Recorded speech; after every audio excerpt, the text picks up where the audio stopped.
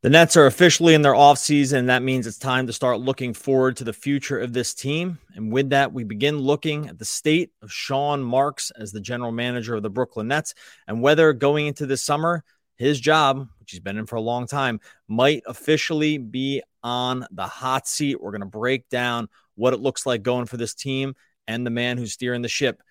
Talk about all that. But first, the theme music. You are Locked On Nets, your daily Brooklyn Nets podcast. Part of the Locked On Podcast Network, your team every day.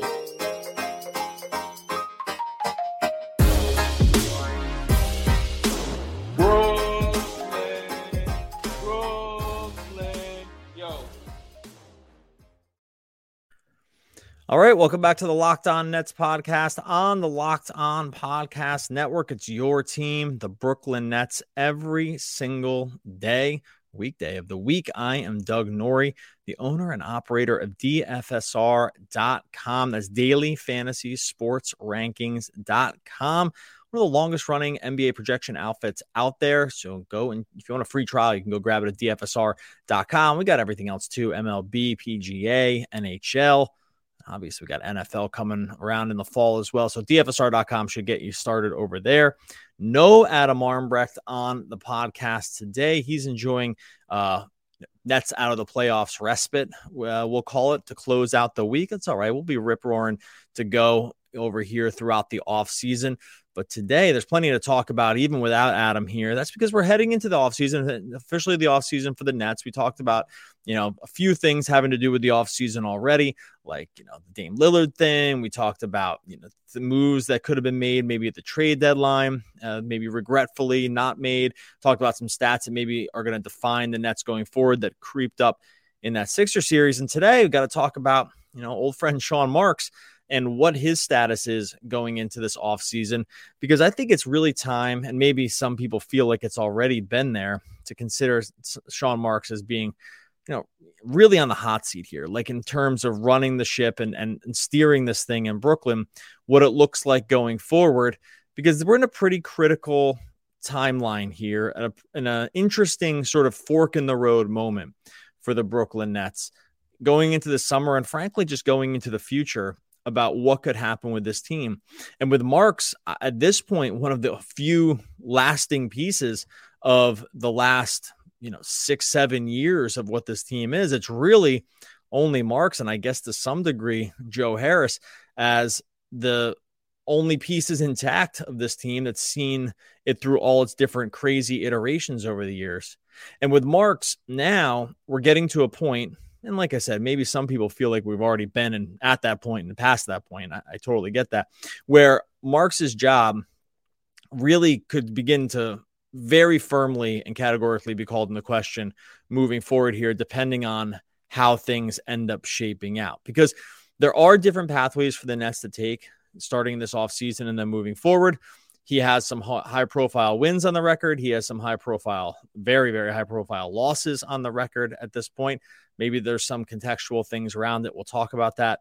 But in the end, I think when we begin to look at the holistic view of the Sean Marks tenure in Brooklyn over these last 7 years, the picture really that gets painted is of a guy who, most other situations, if this was the state of the general manager, it'd be hard to imagine this guy would still have his job. Now, I'm not saying he shouldn't. I'm just saying that if we were to look at Marks through the lens of almost any other GM or any other team, in terms of what's happened here, this would just be a discussion, and has been a discussion and probably will be a discussion going forward. Because when it comes to Marks, we're now at a point where there's really no other holdovers for the different sort of regimes that he's overseen as the Brooklyn Nets GM. And when that's the case, I mean, there's really nowhere, the buck ends up stopping directly at the top. There's really nowhere else except for Joe Tsai, one level above him.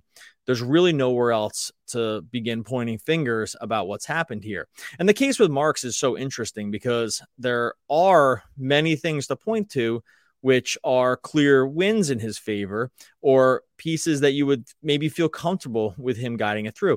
And then there's obviously some pieces of this that have gone so bad that you do start to wonder at times, or maybe often, how it is that he's still sort of locked into this position And you begin to wonder, is he the right guy to see this forward as we enter a new stage of the Brooklyn Nets?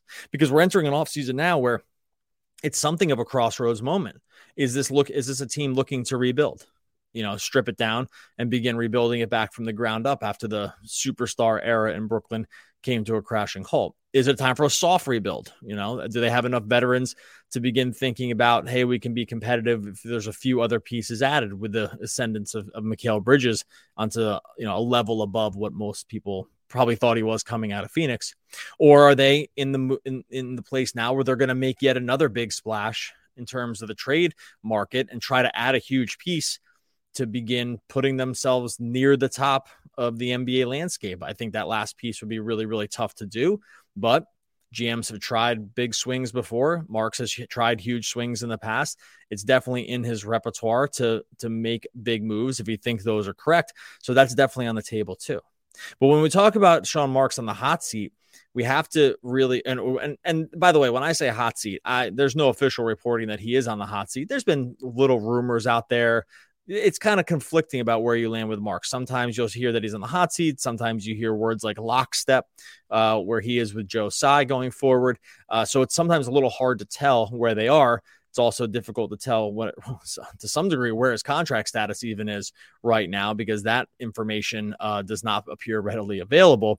But as we look into this offseason with Sean Marks, I think the idea here has to be that the job has to be probably at least considered something on the line here.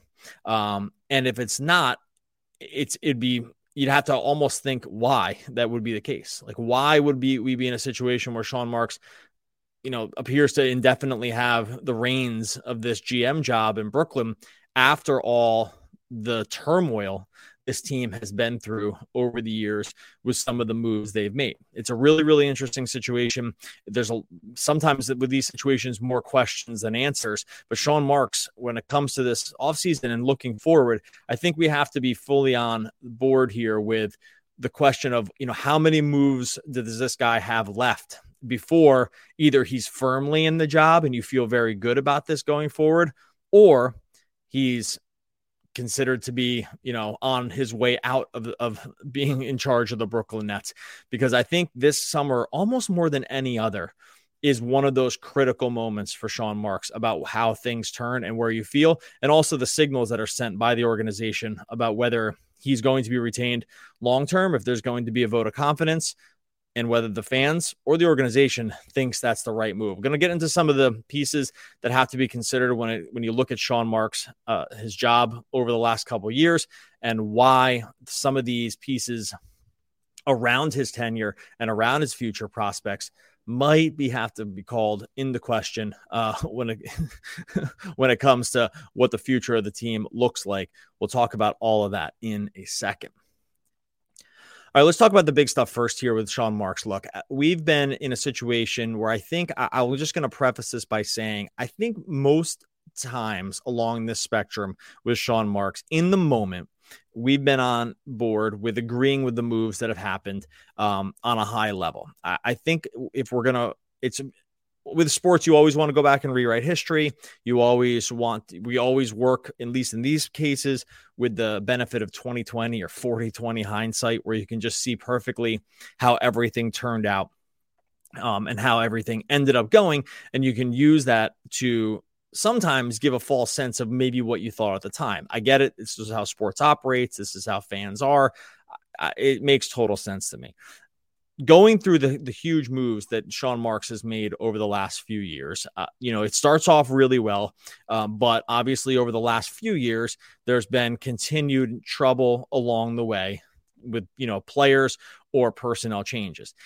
Here's the thing. When we look at Sean Marks's moves on a high level, you obviously have to start with just very easy names that tell you a story that this job should be on the ropes, right? Kevin Durant traded. Kyrie Irving traded. James Harden traded. Okay. All three of those guys, three huge superstars that Marks facilitated bringing into the building that, again, maybe everyone thinks different here, but at the time, each time these moves were made to bring in Kevin Durant, Kyrie Irving, and James Harden, to us at least, it was complete no-brainer territory. I get it. I will not change my feeling on that. Most people would see that to be the case. Bringing those guys in one step at a time. KD and Kyrie came in together. Yeah, DeAndre Jordan came with it. Maybe that's the price of doing business. Each one of those guys walks in the door, and you give Sean Marks at the time a huge A+ grade, I think, at the time when the second those moves are made.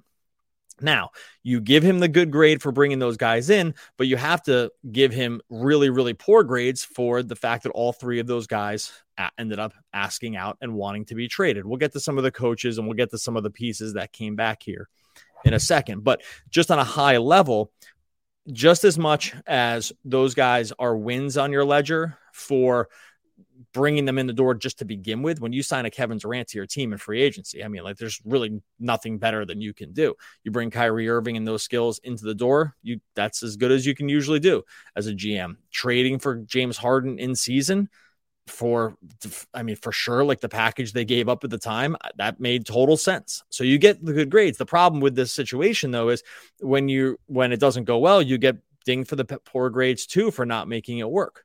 So do you want to say each one of these guys is maybe mercurial or, different levels of that? For sure. And it's not all the same. Was Kyrie the easiest guy to work with? It doesn't seem like it, right? Like, was there sort of not constant, but a lot of issues with Kyrie over the years? Yeah. Okay. Does Marks get dinged for those issues? I don't know. Maybe a little bit, maybe a lot of it, depending on how you feel about those situations. In the end, Kyrie has to be traded, and the guy that you committed significant assets to ends up wanting to leave. That probably counts against Marks. And that depends. I don't even think that matters how you feel about Kyrie. I think that's just true. Harden, see the situation. Maybe you want to blame Kyrie for that situation. You want to blame management for not being able to steer the ship right. Harden asked for a trade mid-season after basically tanking to get out of a second situation. Is that on Marks? It's on Marks that it didn't work, for sure. Like, the situation about bringing superstars in is the ability to keep superstars. That's part of the GM job as well. So if you're going to ding them, if you're going to praise them for the move, you have to ding them for Harden leaving, even if you are anti-James Harden and think that it was more Harden than it was Marks. I don't know. It's still on the general manager to make sure these moves end up getting made or solidified. And then obviously Kevin Durant, when Kevin Durant asked for a trade twice, when it's all said and done, that is, the biggest mark that you can probably take against you, because Durant's just so good that it's your job to try to keep these guys in the door. Now, with Durant, you say, well, that was his third team, and now he's on his fourth team in his career, and he's asked or wanted out of other good situations like Golden State, just good in terms of talent and championship pedigree. Wanted out of OKC, and there's context around that. Wants out of Brooklyn, tons of context around that too. He's still on his fourth team, so maybe you say, hey, this guy's. Can you count it against the GMs for not wanting these guys not wanting to stay around? I don't know. That's the nature of the NBA. These guys want to move around a lot. Harden is on his fourth team too, right? I mean, he got traded from OKC, but he's still moved around, and there's talk he might move around again. Kyrie, he's already on his fourth team, and maybe on his fifth team by the time this postseason, the offseason is done with a new contract. So, player movement, these guys want to move around to get themselves in better situations. Can a GM be faulted for that? I don't know. But when it happens a lot on your watch, it makes you wonder if that's going to happen again. And maybe that's just the nature of the NBA, and this stuff always happens, and you just want steady hands more than anything else. But all three of those guys are on the Sean Marks ledger as being out the door, and that counts against them. And then you look at what was brought back in for those guys, and the list is, good in some ways and terrible in others, right? You get Mikal Bridges back for Kevin Durant plus a ton of draft picks, and you think, hey, that's a pretty good haul for Durant. If you're already willing to live with the idea that Durant is out the door anyway, then getting back Bridges and a bunch of Bridges and Cameron Johnson, and a bunch of picks looks like a win coming back. And you think that's like good job on Marks for holding out and maybe doing right by a guy who wanted out. Kyrie, that was situation looked like they wanted to be out of the Kyrie Irving business. Get Dinwiddie, DFS, and a couple picks back. You think on a guy who's basically out the door anyway, probably think that's a win. Kyrie Irving still isn't on your team anymore. And then you get to the James Harden piece where they get back Ben Simmons. And I think that's a situation where you have to look at Marks and say, were they aware of what was going on with that situation with Ben Simmons? Ben Simmons has played limited minutes. He's been mostly injured for the team. He did not play the first season when they traded for him after won't he seesaw leading to that first postseason. And then this season situation where it's unclear about whether or not they think that Ben Simmons, how invested they are in Ben Simmons. I know they are monetarily. They owe him a ton of money. It's one of those situations where you don't get tons of great vibes coming out of the front office around Simmons. That's just because no one really says many things positive from either camp around that situation. So it's hard to know. But when you send James Harden out and Ben Simmons is the big centerpiece that comes back in that trade, and Ben Simmons barely plays for your team, that's on you as a GM to wonder about why that's the situation. So I think when we look at these big moves by Marks as a top-down piece or a holistic, just sort of bird's eye view of these bigger moves, as much, even for me, who wants to give a lot of W's, because I think a lot of those moves at the time were really, really good, how they all finished is really, really bad, basically. Depending on where you land on the Durant trade, I think you have to look at most of it as being really bad. And you have to just ding them for these things going in negative directions. So I think even if you're really, really pro Marks in those situations, and we've been decently pro Marks over the years, it has to count against you how all this stuff ended. It has to count against Marks about how these pieces ended up walking out the door, how these guys ended up leaving, and whether or not you did due diligence on all these situations to begin with to understand if they were going to be there for the long term or if they were good fits just on really any level. And I don't really put Durant so much in that one as the other two guys.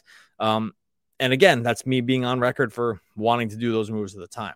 So I think with Marks, with the superstar era coming to an end, this is the other part that makes you wonder about whether or not this guy is correct going forward, because it's just not clear that the moves are going to work, or everything that he sees as a visionary piece is all going to work long term. And that is a somewhat troubling state of affairs if you're a Brooklyn Nets fan, because we are at a critical time during this offseason about some of the moves that he could make. If some of these moves are for self-preservation, that's a scary piece too. I'm not sure if they are. The contract situation seems to be in limbo. We'll talk about that contract situation, or on the lack of clarity around it, and about some of the other things that could happen that could end up shaping the Sean Marks era in Brooklyn. We'll talk about that in a second. All right, the final piece of this Sean Marks saga, trials and travails, era, whatever you want to call the Sean Marks timeline here in Brooklyn, is that it's actually not totally clear about where he stands going ahead in the future of this team. The reason I say that is because it's actually not totally clear what his contract situation is. Please ring in or leave a comment if this is has been clarified in some way. Try to track down this information. And just to give you a little quick sort of like timeline of what has happened here, there were reports last summer that Sean Marks had been extended with Brooklyn over multiple years. But then those reports were quickly denied. They came through a couple of reports that had happened. Then it was quickly backtracked by the team that there had been no extension. And as far as I can tell, that going into this podcast, and I put it out there, trying to get the question answered, it seems as if his contract status is unknown. Now, unknown can mean he has a contract and everything's good, because there were reports that he was in lockstep with Joe Tsai.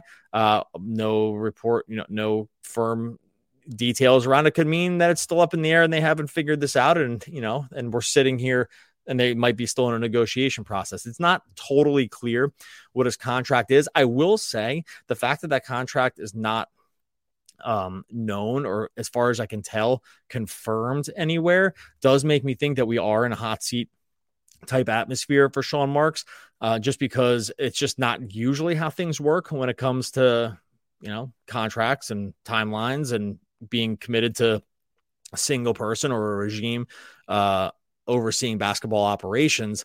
To not know about the contract, I do find somewhat questionable. And like I said, if there's been reports on this with the contract that I'm just not aware of, please definitely let me know. But I just haven't been able to find what those numbers really are. And regardless of whether that's the case or not, you still, even whether under contract or not, you still have to wonder if Marks is the right guy going forward in a summer of big moves. For the starters, like I said before, if you're making your moves based on job self-preservation, it's always a tricky spot to be in. Not saying that Marks is, but we're at a point this summer where things could look different based on how someone felt with their job security. We talked about trading for Dame Lillard, about whether or not we thought that would be a good idea for Marks and company to run through with the Nets. We kind of agreed that it probably wasn't. I mean, unless the price was super low, which it won't be.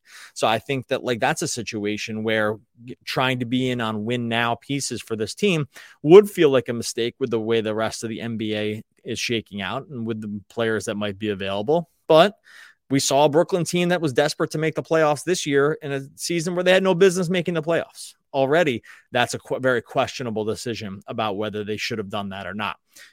Landscape-wise, they probably should not have, knowing they had their own pick, spike a lottery pick maybe. You're rebuilding. Trying to make the playoffs this year feels like a fool's errand.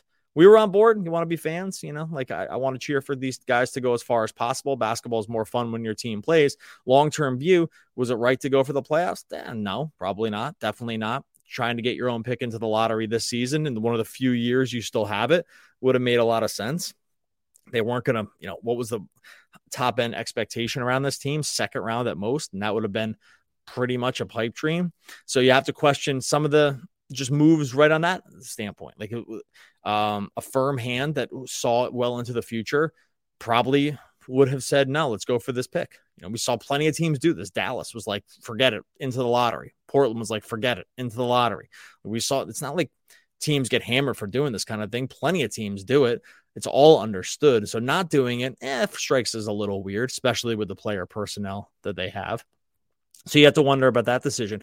And then when you think about how Marks could shape things going forward, look, has he facilitated a rebuild before? Yeah, he took this team from just scraps and no draft assets and ended up with Kevin Durant and Kyrie Irving. That was total miracle work. That was voodoo work in terms of just moving the pieces around.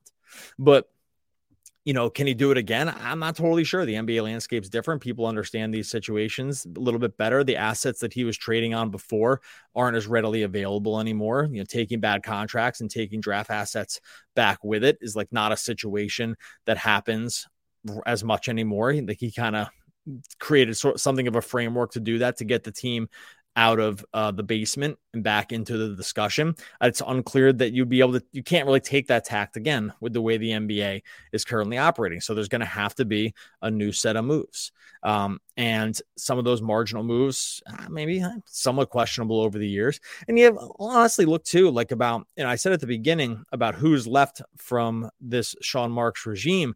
It's basically Sean Marks and, like I said, Joe Harris. They're on their third coach already, kind of four. I know it's only because it's Jacques Vaughn twice, right? It's Kenny Atkinson, Jacques Vaughn, Steve Nash, and then back to Jacques Vaughn. You almost can count Vaughn as two separate people in that equation because most guys don't repeat the job one step down the line later. So I'm almost going to say he's on coach number 4 at this point, even though Vaughn was there twice. Look, you've been through 3 coaches. Vaughn's the third coach. When you're on your third coach as a GM, most GMs don't last through 3 coaches because you hired the coaches, right? If you're the one hiring the coaches and you have to keep firing the coaches, well, why'd you hire those coaches in the first place? Yeah, maybe Atkinson got run out of town by KD and Kyrie. Nash wasn't right for the job. You're on Jacques Vaughn now. Vaughn's in a long-term contract, so he's probably going to stay. But when you're on your third coach and you were the GM, hey, that answers to you. That's on you for those decisions. So when we look at this thing, it's really funny it is funny to look at. Let me put it this way. GMs that are facilitating rebuilds sometimes have a longer leash on their job because you're kind of always waiting for the dominoes to fall into your favor. You get lots of draft picks, you wait for superstars to mature. It's actually one of the best ways to retain your job as a GM is to do that. I will say a situation for a GM where they don't really have much of their own draft picks left and none of the players that they traded for those guys are on the team anymore. Very few GMs would still be in that job if that was the case. That is not a hot take either. It's very clear to me that would not be the case. when you don't have the picks and you don't have the players, even though things came back and guys came back and they got some pieces back, for sure. But when none of the moves worked out, where you don't have the picks or the players, and you're like one more step down the line, really very few GMs I think would still be in the gig that Sean Marks is still in. Maybe he's on the hot seat, maybe not, but I really think that this offseason is going to tell us a lot about what Sean Marks' future is for the Brooklyn Nets. And I would think that he has to be at this point very firmly on the hot seat and when it comes to his job, because there's just too many things on the ledger that point to a situation that typically doesn't last when it comes to the NBA. Okay, going to head into the weekend here. Thanks everyone for listening. Make sure you're Make sure you're subscribed to log in first, then subscribe over on Locked On Nets YouTube. Much appreciated everyone that's over there. Million comments the last couple days or over the last couple episodes. Really appreciated everyone mixing it up there with their thoughts on the Brooklyn Nets. Definitely keep it coming. If you are not subscribed over on YouTube, make sure you get over there over on YouTube at Locked On Nets. Adam Armbrecht, usually the one that comes in with the quotes from the great American poets here at the end of the episode. He's not here today. That's all right. 2 days in a row, we'll say Adam Armbrecht, one of the great American poets. We'll be back again next week talking more Brooklyn Nets basketball.